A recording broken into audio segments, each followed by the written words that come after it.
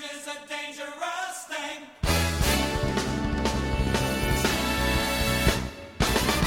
And welcome to A Little Knowledge is a Dangerous Thing, the podcast. This time we have a special guest with us, Amanda Hernandez Hunt, who is the spouse of Dan Hunt, one of my sons. Welcome to the show, Amanda. Hi, thanks for having me. Well, we're particularly interested in this because this is an interest that you've had for many years, and Dan as well in the past, about Drum Corp International and drum and bugle corps. I don't know if they use bugle anymore in that. But give us a little bit of a background on how you got into this in the first place. Well, I'll give you a little bit of background on how this is important to my relationship with Dan as well. Dan and I actually met through Drum Corp. I was teaching a group in 2012 called Forte. They're no longer around, unfortunately, but I was living in Albuquerque at the time, and a few of us came down to recruit for this group. We were instructors.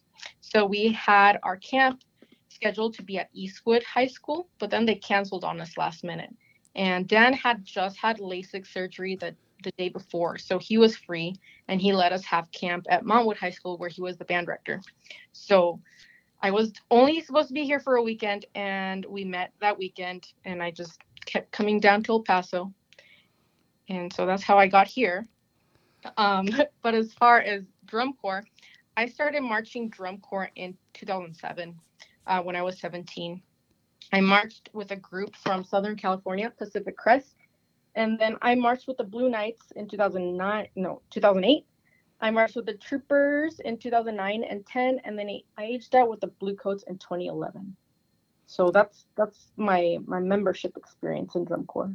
Well, how do you jump from being a horn player in a high school marching band, which I assume you did, to having an interest in being in one of these elite corps bands?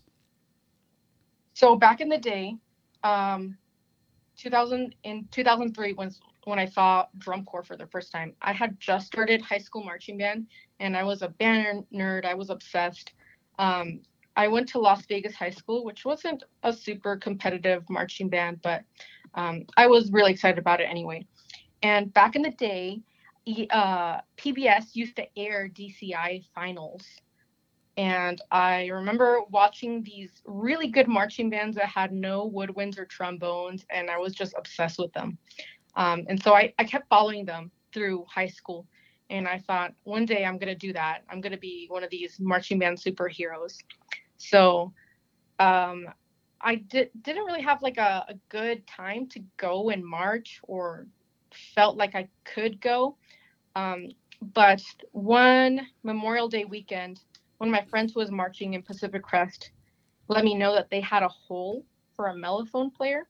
So I asked my mom last minute, and I think it was a good thing that it was like a last minute impulsive decision, because she couldn't say no, and I couldn't really think about it. So she drove me to California, and I had a whole weekend of Drum Corps, and that's how it started. I just went and filled a hole. And you've been doing that pretty consistently since then. Yes. So I marched for 5 years, and I've been an instructor 6 years since 2011. So I take a few summers off here and there, but yeah, pretty consistently, more years than not. Well, that's pretty neat. 6 summers teaching.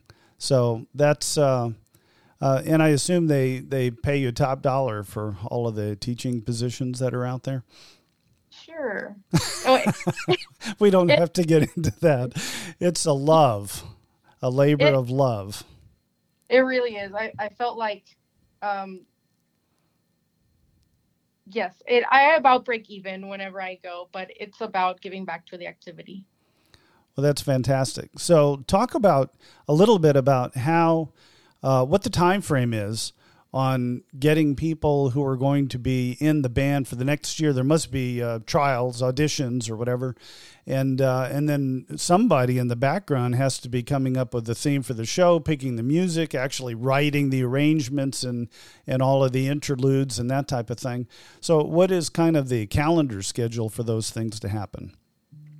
Oh, there's a lot of moving parts in this. A lot of specialized positions.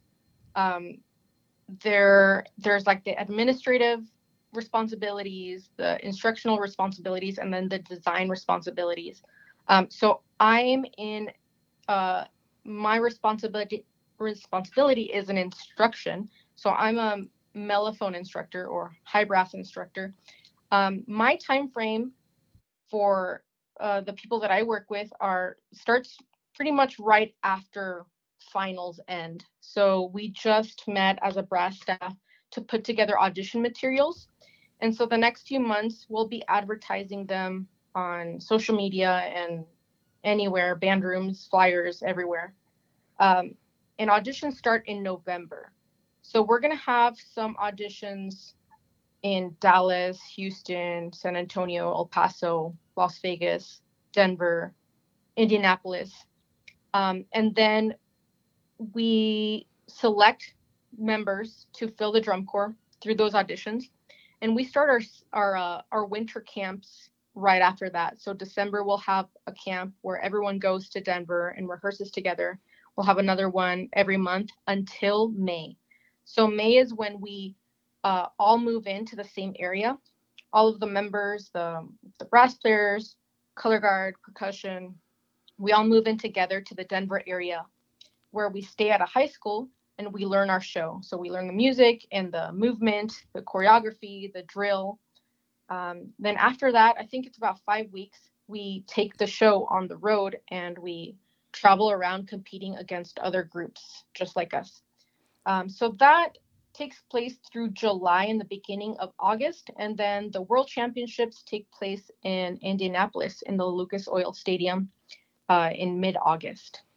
And we have a video that's got a link in it in this blog post to that final show that the Blue Knights did called Unharnessed.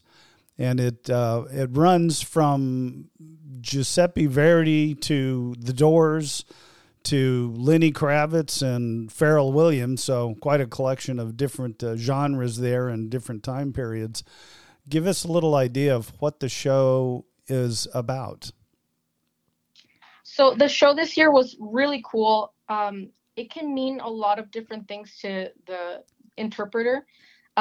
So in the beginning of the show, it symbolizes people being oppressed by either something literal, like the obelisk that they're all stuck to, or something figurative, like some maybe negative self-talk or, self-doubt, things like that. This is something that we had the members go through and kind of figure out their own personal journey on things that hold them back. And then as the show progresses, they work through these obstacles. And then by the end, they have broken free from these obstacles, from things that hold them back. And that's when we hear Freedom by Pharrell Williams. And this was really cool because as I was talking to different members, everyone had their own different interpretation, whether it was something really serious and deep or something maybe more, I guess, digestible and not as serious. There's also people online who were coming up with their own interpretations. There was a post on Reddit that I saw where someone said, "Hey, I finally get the Blue Knight show. They're breaking free from this misconception that they shouldn't be in the top 12, and they're reclaiming what is theirs, which is a spot in the top 12. The Blue Knights fell out of finals, which is the top 12 corps last year, and we were working really hard to get back into that spot this year. And you did do that. Yes, we did. So tell me a little bit about the rigors of being on the road and the accommodations that you enjoy or maybe have to deal with when you go from place to place to place over this couple of month period.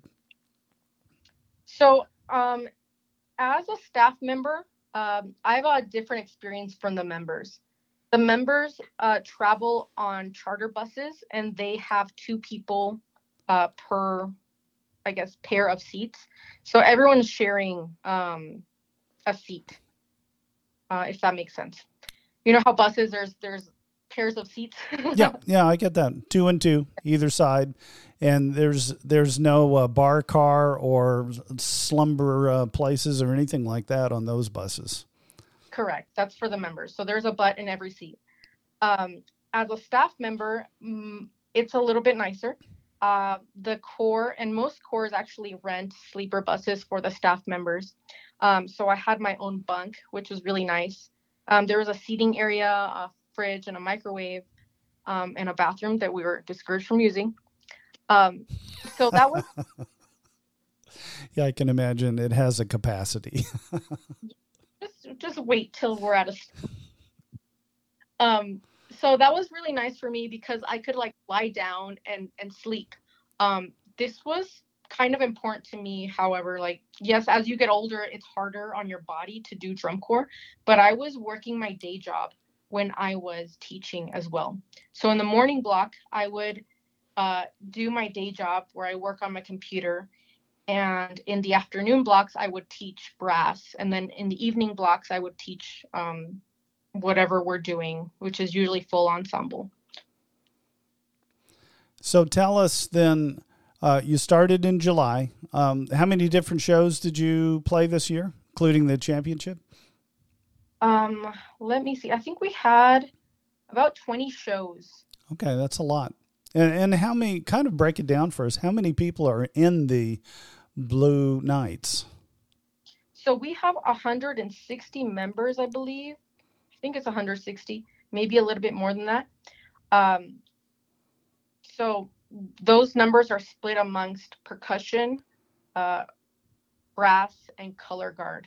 So each section is allotted a certain amount of members. The brass section is usually the biggest, around 80 members. So it's pretty big. I remember back in my high school days, we had just a few over 100 when I was a freshman, although we did get bigger as we went. But just managing 160 people and doing very different things. And it's not like, back in my day, we used to take 8 steps per 5 yards and just walk in straight lines or spell words out. This is nothing like what is going on here.